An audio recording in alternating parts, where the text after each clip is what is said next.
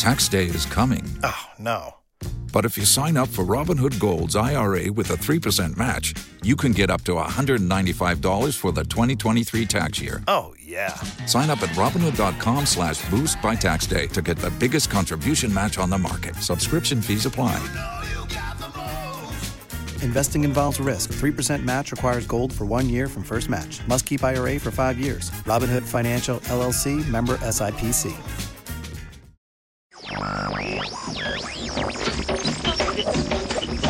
You've tuned in to Columbia Calling, your first stop for everything you want to know about Colombia.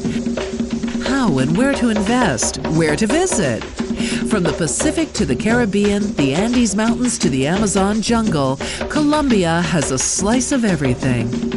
Shooting from the hip, answering the questions that need answering. Here's your host, the journalist and hotelier Richard McCall, shedding some light on the fashionable South American destination of Colombia. It's that time of the week again, folks. This is me, your host, Richard McCall, here in Bogota, Colombia, 2,600 meters closer to the stars. And this is episode 460 of the Columbia Calling podcast. Due to the fact that we have been searching around and organizing ourselves and been under a lot of stress and workloads, both Emily and myself, early this year, good things, good problems to have, this week's episode will be a repeat, but a good one.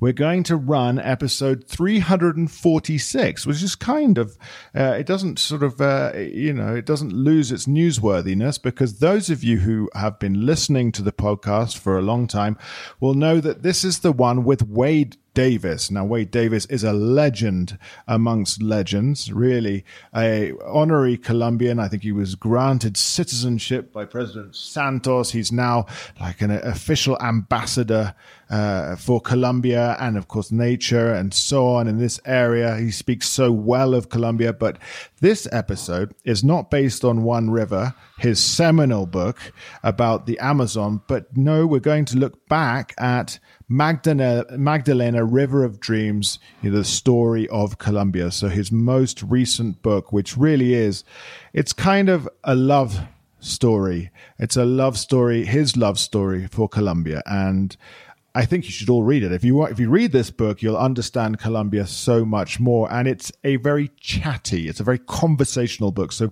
very enjoyable to read. And I know that a lot of you out there have mentioned to us that this is the top person we've had on the podcast. And of course, some of you, you know who you are, have also mentioned that it has been your favorite episode on the Columbia Calling podcast. So very good to revisit this one. I'm very happy to say, though, that my call for new interviewees last week has brought forward more than 15 or 16 potential interviewees. And that is excellent, because it will lead us well past Easter and really into the third quarter of the year, and some great nominations. And already we've had people, emails from those people contacted and so on. So some excellent things in the future. But that does not mean you guys should stop. Please continue to think about potential interviewees for the Columbia Calling podcast, because we are here. We're not going anywhere. Emily and myself will continue to bring you this podcast and the news for as long as you continue to listen. And of course, please, please, please consider supporting us at patreon.com. That's www.patreon.com/Columbia Calling, and throw a couple of dollars at us a month, less than the cost of a Starbucks coffee, please. Please consider that. So now over to some words from our sponsors. And also keep an eye out on social media, because I will be highlighting it. As of tomorrow, tomorrow I am recording the first podcast for Latin news. I am the host of this podcast, and we will be releasing it a few days later. So on social media, I will be promoting that indeed. And it's a region-wide podcast, so just all about the Americas. And it's very exciting indeed to move on to another podcast and have, more work. So I hope many of you will also tune into that podcast. Of course, if you're not already too overwhelmed with my dulcet tones too many times a week or so on. Anyway, over to our sponsors, and then, of course, the news, the Colombia News Brief from Emily Hart. Thank you again for listening, and don't go away. The Colombia Calling podcast is sponsored by Latin News, a leading source of political and economic analysis on Latin America and the Caribbean since 1967. Their flagship publication, the Latin American Weekly Report, provides a behind-the-scenes briefing on all the week's key developments throughout the region. Sign up for a 14-day free trial at latinnews.com. The Colombia Calling podcast is also proud to say that we are sponsored by BNB Colombia Tours, which is a leading tour operator in Colombia, providing a large range of private day tours, transportation, and bespoke packages throughout Colombia since 2017. By popular demand, from January 2023, they will be providing exclusive small group shared tours for those aged 50 and over. If you're interested in experiencing one of their unforgettable journeys through Colombia, be it a shared tour with like-minded travelers or creating a private package of your own, just complete the form on the Colombia Calling website, that's colombiacalling.co, or the Plan My Trip form on the BNB Colombia Tours website, that's bnbcolombia.com, and they'll be in touch within 24 hours to answer all your questions and to start the planning of your Colombia adventure. So please support our sponsors, our patrons here on the Colombia Calling podcast. That's bnbcolombia.com and latinnews.com. Thank you again. I'm Emily Hart, and these are your top stories for the week of March 6th, 2023. Massacres and murders of social leaders increased last year, according to the United Nations Human Rights Situation Report for Colombia, released this week. Murders of social leaders in relation to their work reached 116 verified cases last year, as compared to 100 in 2021 and 94 in 2020. Massacres had also increased substantially, with more than 90 verified last year, as compared to 78 the year before.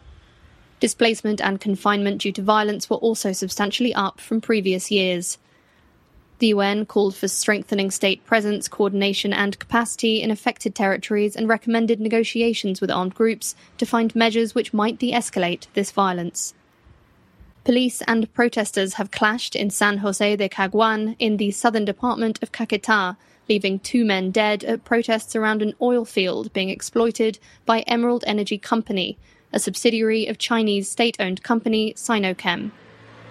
A group representing around 150 campesino farming communities constituting thousands of people has been protesting since January, asking the company to invest in infrastructure works in the local area, particularly roads. The company had reportedly committed to these investments to mitigate damage that their operations caused in the area. This week, as well as roadblocks preventing access to the oil field, protesters burned down installations. 79 policemen and 9 oilfield workers were held hostage. Ministers arrived to negotiate, and after 3 days of talks, hostages were released. The government committed itself to review the violence against campesino movements during the protests and review compliance regarding paving of the road.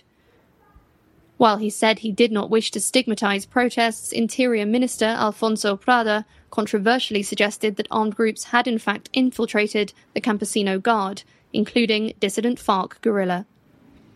It was a week of growing resistance for President Gustavo Petro, with falling popularity, a cabinet crisis, and pushback on a range of issues from institutions as well as allies. A new set of Invermer polls shows that Petro's disapproval rating is now higher than his approval rating, for the first time so far during his mandate. Disapproval is now at 51% and approval at 40%. The president began his tenure with 56% approval. For those polled, unemployment and the economy were the main concerns. Colombia's Constitutional Court has announced that they can and will provisionally suspend laws if they consider that those laws do not comply with the constitutional design of the country. This unprecedented change in jurisprudence is an innovation that adapts the court's control mechanisms in order to maintain the integrity of the Constitution. Ongoing controversy around the health reform has cost Petro 3 members of his cabinet this week. Minister for Education, Minister for Sport, and Minister for Culture have all been removed from their positions. Minister for Education, Alejandro Gaviria, has also served as Minister for Education under the government of President Juan Manuel Santos and was considered a political heavyweight, as well as a centrist counterbalance to the president. Various parties, even within the government coalition, have come together in a dissident alliance against the health reform bill. Further concerns emerged this week as it was reported the bill would cost around 2 billion pesos per year for the next decade, without a clear source of funding for those costs. Petro has said he will continue to seek consensus around the health reform, presenting an alternative bill this week. Meanwhile, the Labour Reform Bill has been released. With 77 articles, the bill seeks to regulate work via platforms like Rappi and Uber, which currently do not classify their workers as employees and who do not receive any workers' rights. Overtime pay will be increased and strikes in essential public services will be permitted as long as a skeleton service can be maintained. The bill also promises a mandatory annual readjustment of all salaries according to inflation. Petro has asked the prosecutor to investigate his own son and brother, seemingly hoping to prove their innocence. Day Vasquez, ex-wife of Petro's son, Nicolas Petro Burgos, has publicly accused him of embezzling campaign funds during Petro's campaign, during which she says he received money from businessmen close to smuggling and paramilitarism. Also during the presidential campaign, Petro's brother was accused of visiting mafia bosses and offering reduced sentences and judicial benefits. The investigation hopes to clarify whether or not there were unauthorized negotiations. Colombia's state-owned oil company, Ecopetrol, has reported record net profits for 2022, $6.9 billion, double the previous year's profits, boosted by high oil prices and greater than expected production. The price of energy in Colombia for the user increased by more than 22% between December 2021 and December 2022, a rise almost double the inflation rate. Meanwhile, the president's plan to intervene in energy prices in order to keep tariffs low for users has been blocked by the Council of State, which has ruled a temporary suspension of the decree with which he assumed regulatory powers. The court's ruling found that via 5 laws, Congress had delegated those powers to regulatory body CREG, and that constitutionally it would have to be Congress who delegated them elsewhere if that were to change. Petro has said he will not fight the decision. And more chaos with Viva Air, who suspended flights this week in the midst of an investigation into their supposed merger with Avianca, which is so far unresolved. The suspension affected hundreds of thousands of passengers and tourism to the island of San Andres, to which Viva transports more than half of its visitors. Avianca has defended itself against accusations of an irregular merger with Viva Air, calling it disinformation, slander and false news promoted by those who oppose the airline's continued existence. Those were your top stories for this week. Thanks for listening.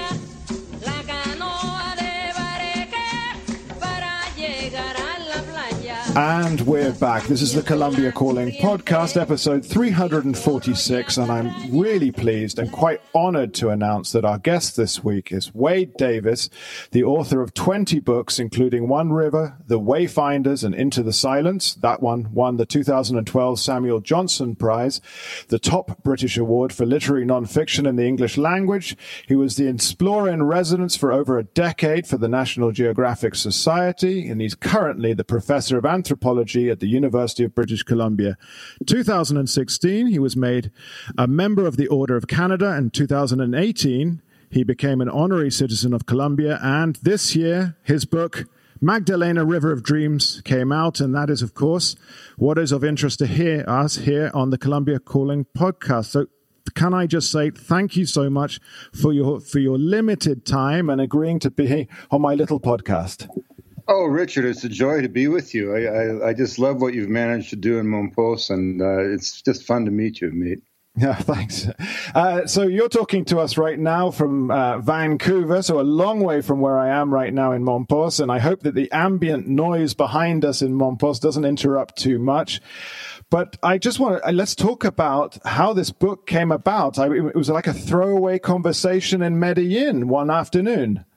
Yeah, well, I was very lucky that some really extraordinary journalists from Medellin, Hector Rincon and Ana Cano, who had worked out an arrangement with the Grupo Argos, where they were producing a series of books, illustrated sort of coffee table books, on all the 5 major regions of Colombia, La Costa, Los Llanos, Amazonas, La Cordillera Central, the Cordillera and the Chocó. And these books were not to be sold as much as gifted to every library in the country to send a message to a new generation of Colombians that, of course, theirs was not a country of violence and conflict, but rather a place of the greatest biodiversity, ecological and geographical diversity on the planet. And they had asked me to come down to help promote the Amazon edition of this series.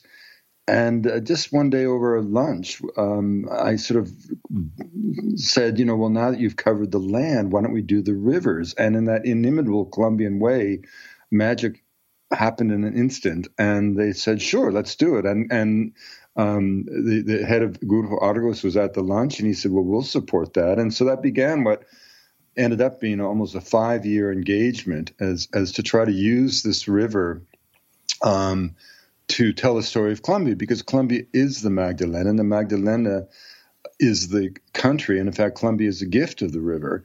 And at no point was I tempted, to paddle the river from source to mouth, or even to travel its length by hitching rides on riverboats. Admirable as those achievements might have been, this was not to be a book about self. It wasn't to be a travel book in that sense. The Spanish subtitle for the Colombian edition won't be River of Dreams. It'll be Historias de Colombia. It's really the voice of Colombia speaking through the river.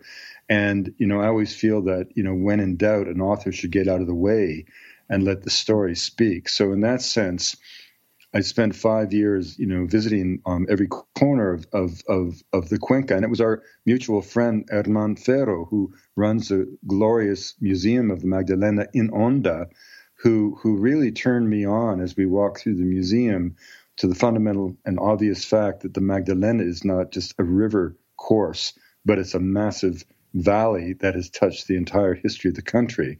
And that really dictated the itinerary by which I explored the region, both geographically, culturally, but even metaphysically, over the course of 5 different long trips to the Cuenca.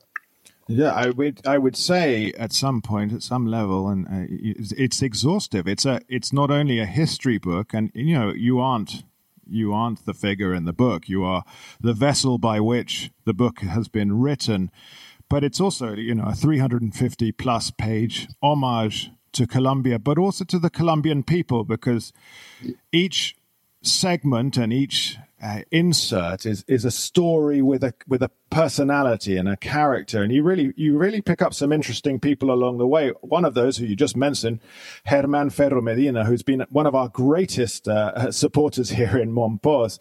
I hope you're in touch with him continually about this book. And absolutely. He wrote me probably the most poignant words in the book.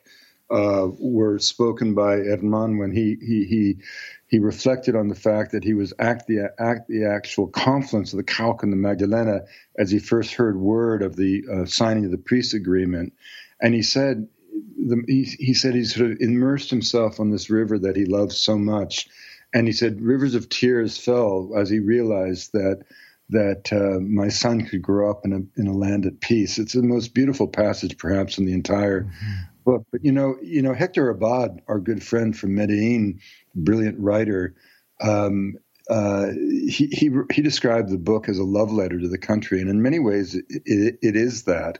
But it's also kind of sociology by serendipity, in the sense that one incredible Colombian passed me off to another incredible Colombian, and amongst them was my good friend Sandra Uribe, que es más paisa que cualquier paisa, and she herself embodied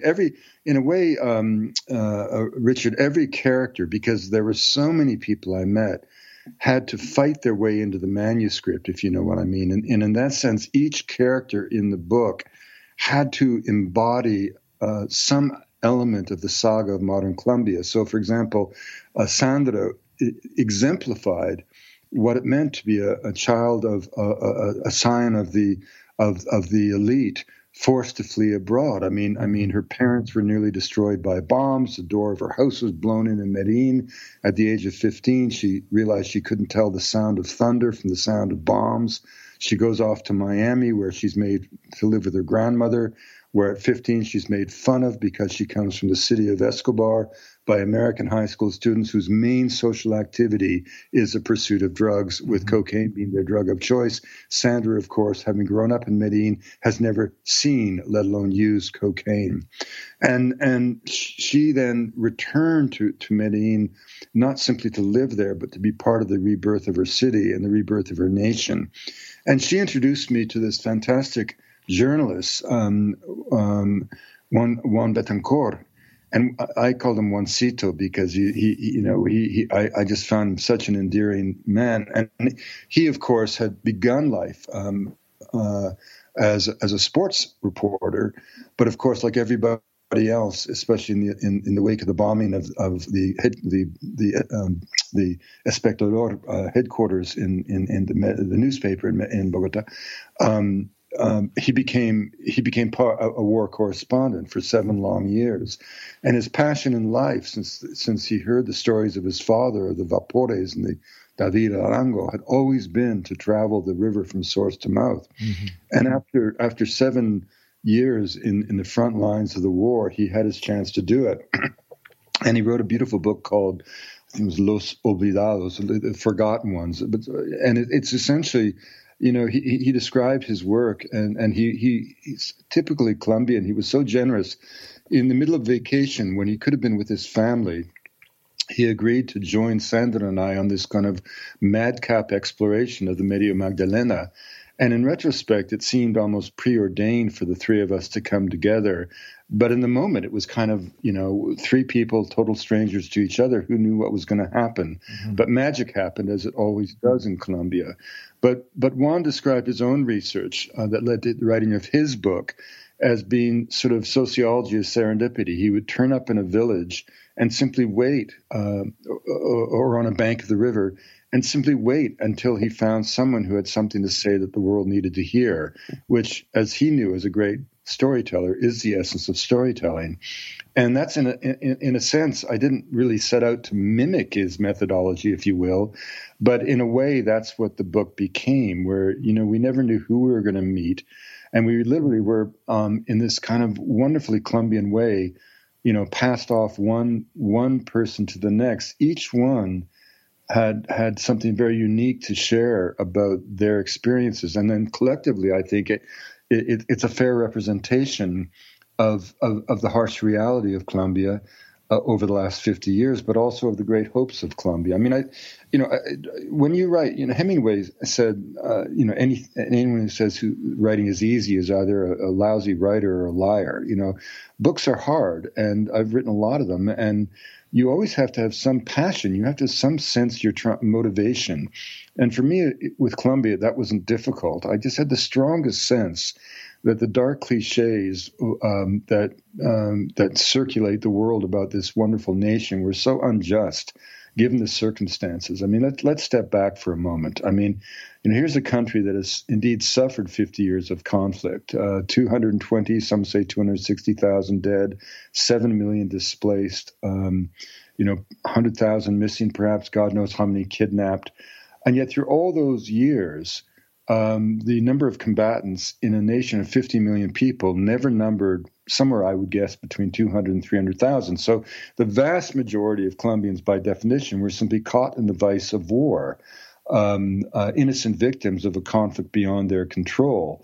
And critically, that conflict would not have lasted a week had it not been for the flood of illicit money coming from the cocaine trade. I mean, I remind any audience that will listen that in the last year before the signing of the peace agreement, the FARC, who were down to perhaps 6,000 cadre, mostly teenagers in search of a meal, nevertheless made $600 million from extortion, with much of that coming from the cocaine trade. Well, you give me $600 million and the Brooklyn Boy Scouts, and I can wreak havoc in New York State. In other words, I really do sincerely believe that from the very beginning, and I was living in Medellin at the very beginning. I had a post at the Medellin El Jardín Botánico in Medellin in 1974 when the cartels were emerging. And from the very start, North Americans were complicitous in the trade. It was Vietnam vets who taught the Colombians how to fly.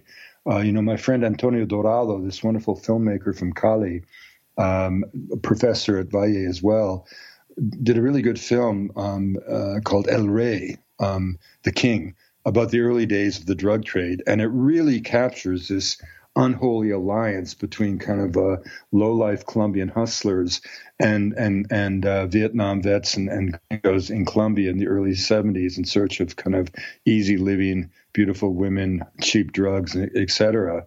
So the cartels may have emerged from the boardrooms and barrios of Medellin and Cali, but the entire trade was always driven by consumption. Mm-hmm. And I say to Americans in particular, how would you feel if Canada had patterns of drug consumption and laws that facilitated a black market trade, but a nation that did nothing to curb that trade in any serious way, such that 85 million Americans were forced to leave their homes? Well, that's what happened to Colombia. And yet the amazing thing is the strength of the Colombian people allowed them to endure that, not just endure that, but maintain their democracy, their civil society, green their cities, create millions of acres of national parks, seek restitution with indigenous people in a manner that, though flawed in places, was nevertheless unlike anything a nation state has managed to do. And I'm thinking, of course, of Virgilio Barco and Martin van Hildebrand's creation of the 162 resguardos in the Northwest Amazon in the 1980s, encoded in the 1991 Constitution in perpetuity in Colombia. No nation state's ever done that. And because of that, a whole new dream of culture has been reborn amongst the 57 ethnicities of the Colombian Amazon. So I think none of this is to absolve Colombians of agency or responsibility. I've heard Colombia described as la tienda a la esquina. I mean, there's this entrepreneurial zeal. And at some level, the Paisas weren't about to let that trade slip through their fingers, right? And it is kind of an amazing achievement if you ignore the darker elements of the madness. That even though the most powerful military force in the world was spending, even in the early days, up to $37 billion a year to try to stop the trade, the Medellin cartel was still putting 80 tons of cocaine into America every month, generating, some say, $70 million of profit a day. And in fact, accountants in Medellin were budgeting $1,000 a week just to purchase elastic bands. So this unholy trade, it's amazing that Colombia endured it, if you think about it, and it remains the thorn in the side of peace. And this is why there's so many of us are in favor of the legalization of all drugs, but most importantly, the carving off of coca from cocaine, so that people recognize that coca is to cocaine what potatoes are to vodka. And one of the fascinating things, Richard, you may not have heard, but, there's often been said that, coca in terms of cultural context is a Peruvian, a Southern Andean phenomena. We just took the plant and extracted cocaine and exploited it. Not so. Recent science, for the longest time, we thought that the original cultivated species of coca was Erythroxylum coca from the Southern Andes. And based on a number of morphological traits, we thought that the coca of Colombia, Erythroxylon novogranitense, was derived from Peruvian coca. And that the coca of the Colombian Amazon, we do know, is a variety of the Peruvian strain that came up the river and was planted vegetatively. So the coca of the Northwest Amazon has nothing to do, is not the same as the coca of the mountains of the Sierra and of Cauca. But the fascinating thing, and that kind of history held for ever since we did those first studies in the 1970s. Interestingly, recent work using DNA analysis has shown without doubt that coca originated in two places from the same progenitor, the same wild species that is found along the entire cloud forest of the Andes was reached out to by peoples of the southern Andes, but independently from peoples of Colombia, found the same wild species and domesticated it. So when you say today that coca was born in Colombia, it really was born in Colombia. Wow, and so I just all new to me. This is definitely all new to me and all new to my listeners. Obviously, the problem of cocaine is something that you deal with a great deal in the book and have dealt with in articles and so on. And of course, the Magdalena River. We know here, for example, if there's a boat on the river in Montbos after 6 p.m., it's probably transporting something illicit because they're not allowed on the rivers, and yet it still occurs. The money is too much, as you say. There's just too much money. But when I read your book, and I reread it as well, and I think, you go and you've mentioned all of these things. I mean, you get sort of passed around from person to person, from character to character. You go from people of the elite and you go to, let's say more ordinary people. So you've got a cross section of who's there. But it kind of, to me, reinforces the rural-urban divide and the have-nots in Colombia. And you just do discuss, the need for land reform. And you do discuss that it happened somewhat in Bolivia and somewhat in Peru back in the, let's say, 60s and 70s. And it's the first thing on the peace accords. It's the first thing discussed, the agrarian reform. Are we any closer in your mind as a long-term visitor, as a person who knows Colombia inside and out? Are we any closer to seeing something of that nature? Well, land reform doesn't mean expropriation, which is how it is often described by those who resist it. It's really about fairness and justice. And the whole situation, land tenure in Colombia, is so complicated because during the conflict, the federal state was not even present in much of the country, and extortion occurred. Even in the process of reconciliation, individuals who had to flee their land come back and find that their land, even with the best of intentions, has been given to another campesino who was desperate to need it because they had been, and I've seen that on the ground in many, many places. I think in general, and this is a kind of a parallel to what's going on in the United States that's been revealed in the COVID crisis, is that, the thing that drives unrest, the thing that drives, that erodes the well-being of countries is fundamental notions of justice and fairness. I say that not as someone from the left. My politics are very much down the middle. But if you look at the American situation, for example, in the wake of COVID, the whole sort of Trump cohort, if you will, are individuals who, for the most part, feel that they've been left out. If you look back in American history, coming out of World War II, 4% of the world's population generated half the world's economy, built 90% of the world's automobiles, and Europe was in ashes, as was Japan and Asia. And that abundance, that monopoly, if you will, allowed for a truce between labor and capital. It gave us a weekend, gave us a middle class, whereby a man of limited education could look forward to buying a house, buying a car, looking forward to putting his kids through public school. And yet, not that the 1950s were an ideal time in America, certainly if you're a person of color or gay or a woman. But the point is, in economic terms, the culture was more reminiscent of Denmark today than it was of America today. The income of a CEO would be 20 times that of a staff member. Marginal tax rates were 91%. Not that people paid 91%, but the message was there that everybody contributes.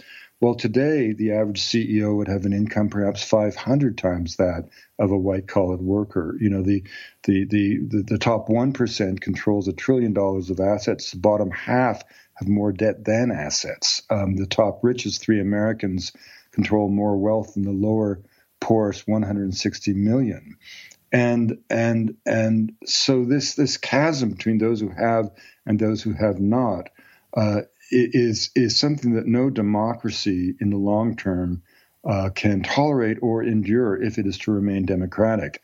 And I think that in Colombia, that at the end of the day, the discrepancies between those who have and those who have not have to be addressed. And the country, frankly, is wealthy enough to do that. I mean, I think one of the real tragedies is the timing with which the peace accord began to unravel. If you think about it, if President Santos had not been precluded from continuing in office for, say, a second term, things might have been very different. But if you think of what happened, I mean, it's interesting. In 2006, when, to his enormous credit, Álvaro Uribe demilitarized the paramilitaries. Now, of course, he didn't drive them off the scene. Maybe he just put them underground. But as an open marauding force, they were neutered and neutralized. And to do that, he had to offer incredibly lenient terms, which offended so many people on the left. But of course, the Paracos were not about to simply put down their arms and walk into a prison cell.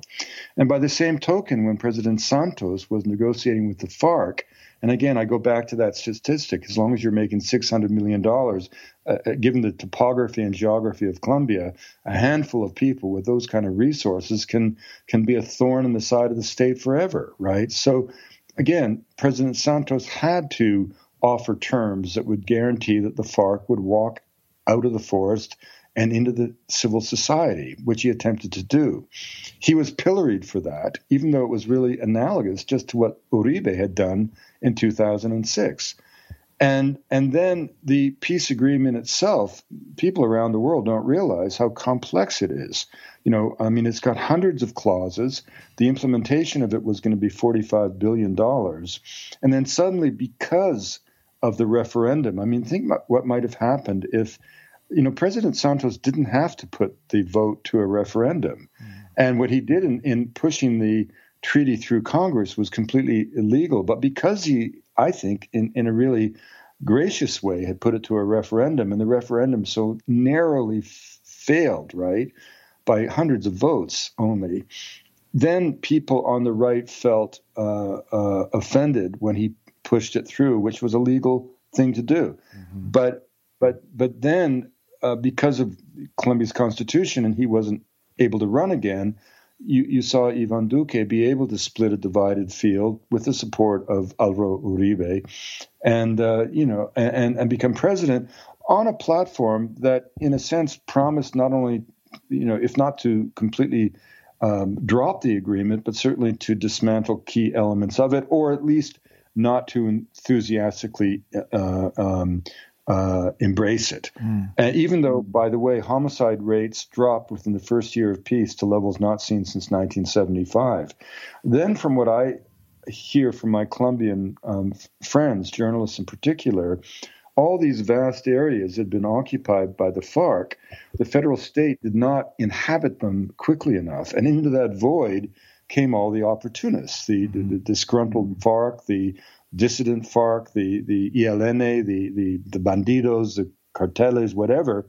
And the treaty promised to open up the society. So civil society lifted its head and once again got it chopped off with all these assassinations. And so that puts out this terrible image to the world. And at the same time, suddenly oil prices plummet, and Colombia is dealing with the greatest humanitarian crisis in the history of Latin America. 1.8 million Venezuelans, who, by the way, aren't being put into cages as the Americans have been putting innocent mothers and children on their border through the explicit policy of denial. The Colombians have housed, fed, given medical care and education to 1.8 million people. This is a humanitarian gesture that ought to be heralded around the world, and yet you never hear a word about it. So in this sense, I don't think there's anyone particularly to blame, but clearly the peace process is precarious. And what keeps it precarious, above all, is cocaine. Yeah. As long as you have that kind of money. When we were in a small town of San Diego, the Diana Ocampo is a really powerful female in the book, and the story of her family is just heartbreaking. But she took us to a little rock on their farm. Their farm had been totally destroyed because it was occupied by both the paramilitaries and the FARC in the long battles around that small little town of San Diego on the Cauca-Huila border. And she took us to a stone where every night the family would gather to ask themselves, should we be planting coca? They were the only family that didn't. And they knew that if they did, their financial problems would be over. But the stepfather, Don Jose, just said, which one of you wants to be the first to die? And as it turns out, they were the only family not to suffer death. But at the same time, when I asked them, they said that to grow cane and make panela, the returns for that were 1/1000th less than what you could get for coca leaves. So, cosechando coca, la cosecha de coca, vale a lo menos at least 1,000 times more probably than any other crop. So, in those circumstances, people have no options really. And that's one of the reasons so many people are advocating the creation of a legal nutraceutical market for the coca leaf, so that we can actually have a product which will surpass coffee in terms of its value, because it is a much better stimulant. And don't forget that we've done the nutritional studies of coca, and it turns out to be full of vitamins, more calcium than any other plant ever studied, enzymes that enhance the body's ability to digest carbohydrate at high elevation, 4,000 years of ritual and daily use with not one sign of toxicity or addiction in all the pre-Columbian peoples of the Andes and the Amazon, and including the peoples today.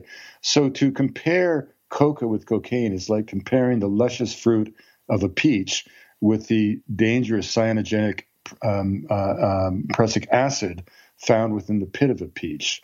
And so, there's only one ultimate solution, and this should be the gift of the world to Colombia, which is the legalization, and let people deal with the consequences of it. And above all, let those in the consuming nations, for once, take some responsibility for a dynamic that has brought agony to one of America's great shining democracies, which is Colombia.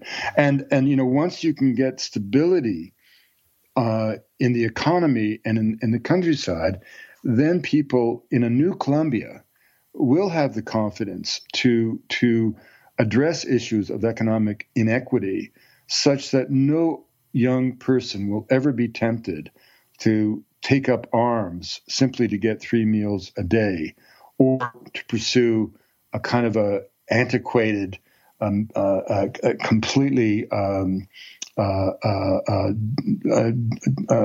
debunked and exposed ideology of Marxist materialism that no nation has ever benefited from. Mm-hmm. I'm completely on board with you there, and of course, I think we both stand on the same side of the page when it comes to fumigation, aerial fumigation, which is likely to return under Duque, I think. Why I asked a simple question, in the book. Why on earth should Colombian people who did not begin this problem, who are not the engine driving the trade, why should they for one moment accept any potential danger to their richest national resource, which of course is the biodiversity, the plants and the animals of the landscape, the fish of the rivers? Why should they accept any risk to that, let alone to the health of their own children, to satisfy the political needs of a nation whose own people are so delusional and so miserable that they seek escape in a drug that's best used as a topical anesthetic to numb the senses so you can pull a tooth. Let America and let anyone who uses this foul drug come to terms with it. Now, look, there's another obvious thing. I mean, I say that because I'm one who's always trying to break off coca from cocaine. But the bottom line is that there's no such thing as good and bad drugs. There are good and bad ways of using drugs. The truth is that cocaine hydrochloride remains our most effective topical anesthetic for nose, throat, and ear surgery. It also is true that one is completely capable of having a reasonably decent relationship with recreational cocaine, one assumes. I know that's for people to make that decision themselves.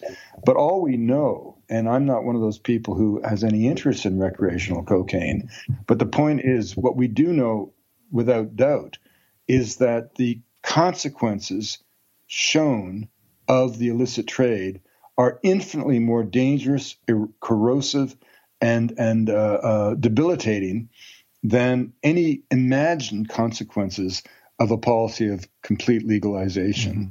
The truth is, if you legalize drugs tomorrow, cocaine in particular, consumption would not go up because people are never motivated to use or not use illicit drugs by their legal status. You'll never meet anyone who does it, who cares less, right? And if I want to get cocaine, sadly, I can get cocaine in the street corner of any capital city of anywhere in the world. That's how effective the distribution networks are.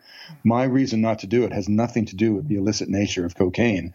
It's because I know that the use of cocaine is not a good thing to do over time, at least for me.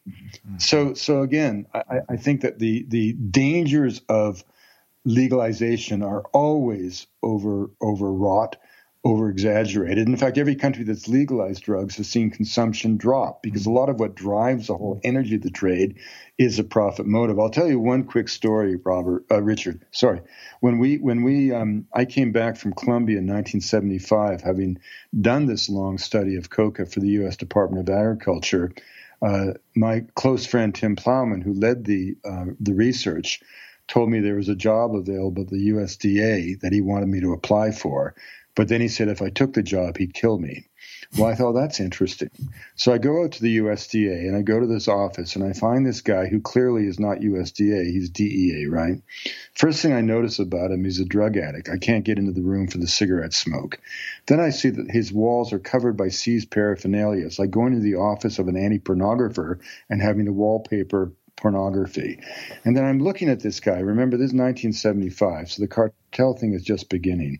He's got gold chains around his neck. He's got gold nuggets on his wristwatch band.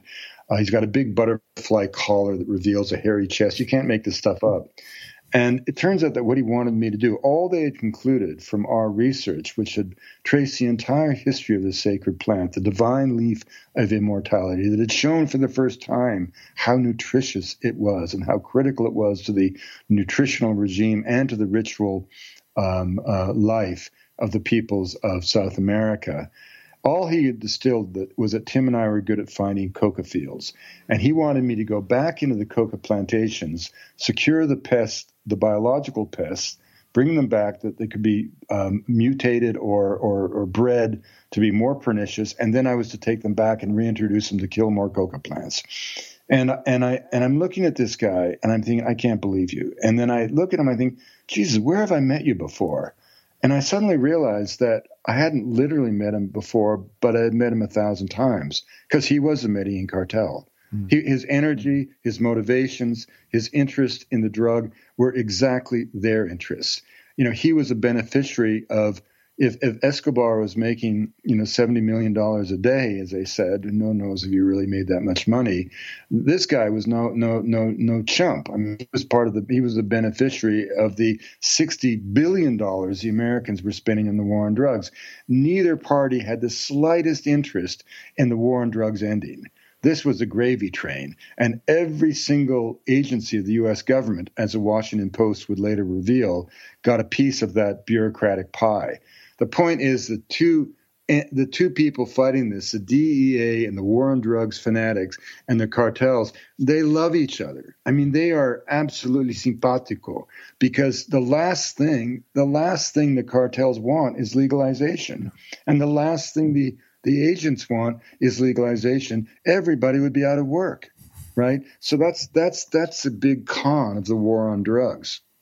I think it's ridiculous. I've covered this on a couple of podcasts prior to this one, of course, and we've long known this. It's the truth. Those of us who are, let's say, Colombianists or been here a long time, we've long known this and seen this, and of course that experience and that anecdote is fantastic, because it really shows it from a personal perspective.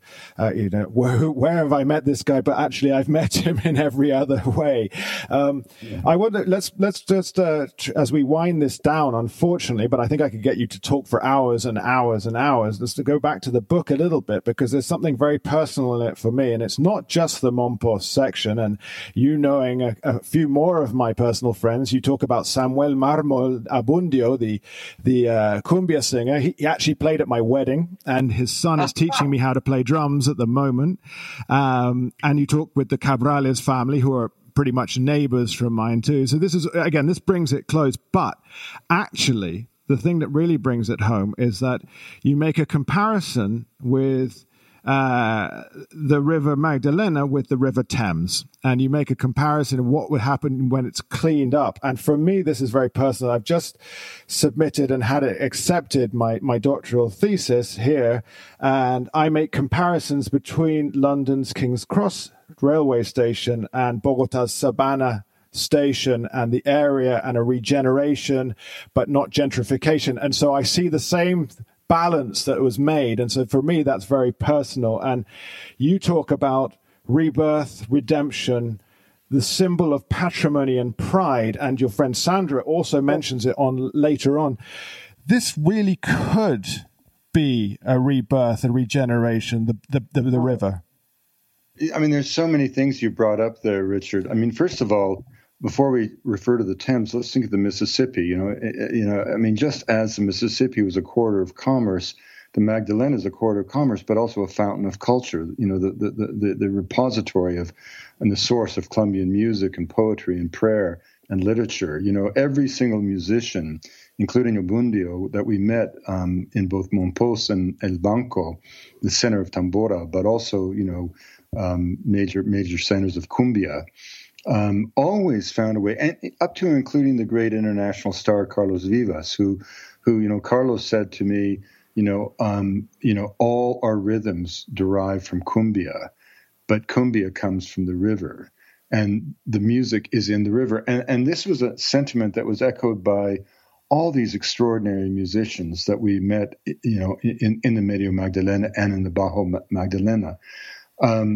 But the comparison to the River Thames is that if there's one thing we've seen in COVID is that was not in that Rolling Stone piece, but it sent a message that we're all biological beings on a living planet, and we saw the extraordinary regenerative powers of the earth. Within weeks of the global shutdown, you saw wild boar in the streets of Barcelona, flamingos in the wetlands of Mumbai, cities like Karachi and Kathmandu and Delhi suddenly seeing the white peaks of the Himalaya scoring the northern horizon for the first time in generations, the canals of Venice. In Medellin, the Rio Medellin suddenly looking like a trout stream. The earth is so remarkably resilient. Even if you think the Rio Bogota, which leaves, of course, the capital, essentially a dead river. But even by the time it simply tumbles less than 50 kilometers to Hirado, it is biologically beginning to recover. In 1967, the Natural History Museum in London declared the Thames a totally dead river. I mean, there was no oxygen in it. There was not the possibility of organic life. Well, today there's 125 species of fish in the River Thames. The Hudson River outside of New York was so polluted that people used to quip that you could tell what kind of car was being made in the Terrytown GM factory on the banks of the river by the color of the river, because you knew what the paint color was. Well, today there remains a problem of heavy metals thanks to the grace of General Electric. But at the same time, people can picnic along the river. You can swim in the river. It will be another century before you can safely eat the fish of the river. But that said, the fish have returned, and it's one of the richest fisheries on the eastern shores of North America at the moment. I mean, humpback whales have been seen from the Midtown Manhattan at the mouth of the Hudson. Inconceivable a short couple of generations ago. So rivers have this amazing ability, and compared to the status of the River Thames or the Hudson River at their low point, the Magdalena remains a bountiful river. And if you could simply clean up the Rio Bogotá, which anyone who's been down to the confluence in Girardot, I mean, you literally see this black slurry of sludge coming into the Magdalena. You know, it would not take a lot to do that. And I think the way to do it is not as a kind of environmental campaign invoking more federal regulations that, as we know, no one follows anywhere, let alone in Colombia. But we should turn the whole thing into a gesture of patrimony. And this brings us back to Mompos. You know, one of the things that Enrique, your neighbor, who's a passionate lover of Simon Bolivar, and he was one of the greatest informants or friends that we met on the long series of journeys. He became my tutor as to the wonder of who these men were, and this very unusual birth of the Colombian nation, of Gran Colombia, the only nation that was born in a dream of natural history. That you know, it was the journeys of Humboldt that brought this nation alive, and Bolivar literally had the journals of Humboldt in his saddlebags as he marched his armies in that extraordinary war of liberation. He, you know, Humboldt used notions, you know, of the universe of nature, the power of nature. And in many ways, for Humboldt, he was speaking in metaphor. But in this unbelievably interesting way, the liberator, Simón Bolívar, actually took him literally seriously. And he envisioned a nation built on that. I mean, there are unbelievably strict laws against deforestation. He arranged for millions of trees to be planted in Bolivia. He recognized the challenge of the Medio Magdalena long before most people. In other words, Colombia, you can absolutely argue, as I do in the book, was in good measure, if it was born of resistance and blood and revolution, it was conceived from the start in a vision of its natural bounty. So in that sense, as Sandra points out in the conversation we had with Enrique, we need to turn around the protection of nature, not to be the imposition of laws and regulations from a distant capital. And Lord knows, in Colombia, it's always been easy to ignore any rules that come down from the capital.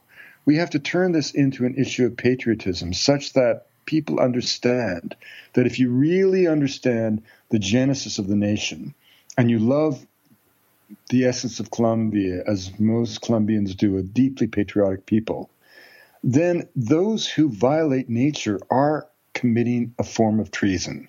And those who protect nature are the ultimate patriots.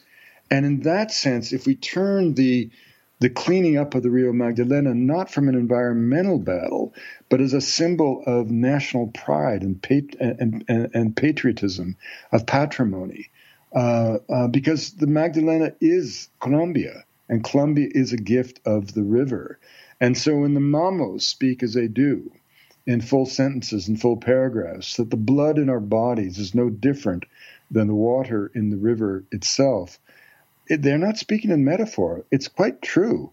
We are all part of the hydrological cycle.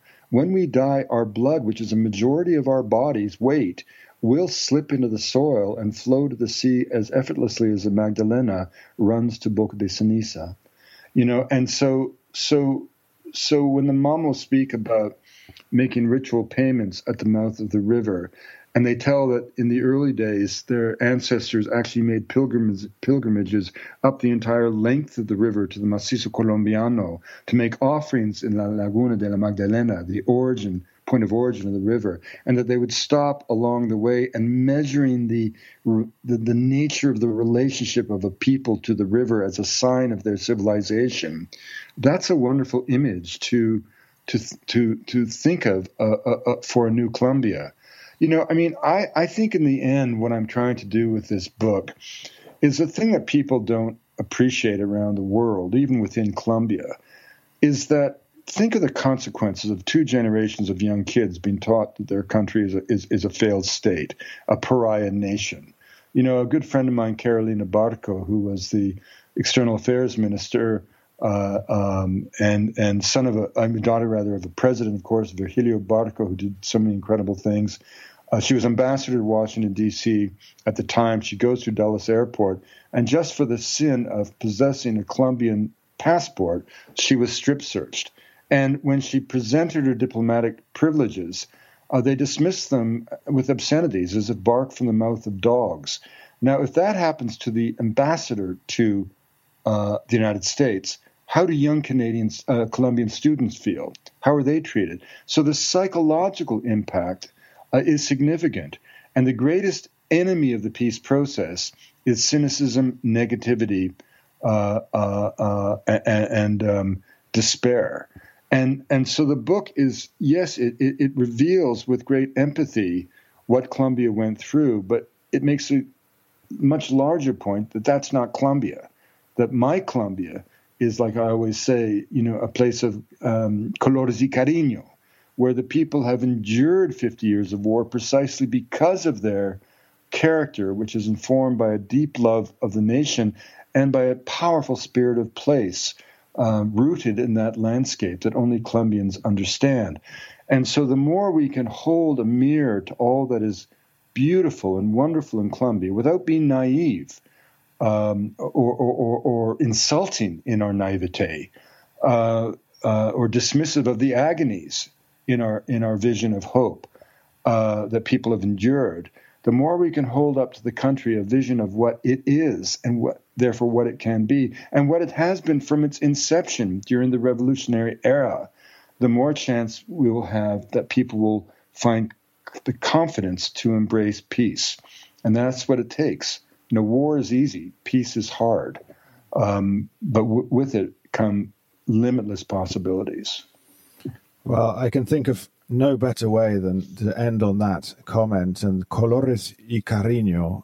So I'd like to take this moment to say, everybody out there, buy Magdalena, River of Dreams, Wade Davis's most recent book. And it has been an absolute honor and a pleasure to have you and to hear your thoughts and anecdotes here on the Colombia Calling podcast. Hopefully our paths cross at some point, somewhere, probably here in Colombia, potentially in Monpós, hopefully. Let me just say thank you so much to Wade Davis for his time and his generosity with his anecdotes and stories. Thank you very much, Richard. Nos vemos en Monpós. Okay. The Colombia Calling podcast is sponsored by Latin News, a leading source of political and economic analysis on Latin America and the Caribbean since 1967. Their flagship publication, the Latin American Weekly Report, provides a behind-the-scenes briefing on all the week's key developments throughout the region. Sign up for a 14-day free trial at latinnews.com. The Colombia Calling podcast is also proud to say that we are sponsored by BNB Colombia Tours, which is a leading tour operator in Colombia, providing a large range of private day tours, transportation, and bespoke packages throughout Colombia since 2017. By popular demand, from January 2023, they will be providing exclusive small group shared tours for those aged 50 and over. If you're interested in experiencing one of their unforgettable journeys through Colombia, be it a shared tour with like-minded travelers or creating a private package of your own, just complete the form on the Colombia Calling website, that's colombiacalling.co, or the Plan My Trip form on the BNB Colombia Tours website That's bnbcolumbia.com. And they'll be in touch within 24 hours to answer all your questions and to start the planning of your Colombia adventure. So please support our sponsors, our patrons here on the Colombia Calling podcast. That's bnbcolumbia.com and latinnews.com. Thank you again.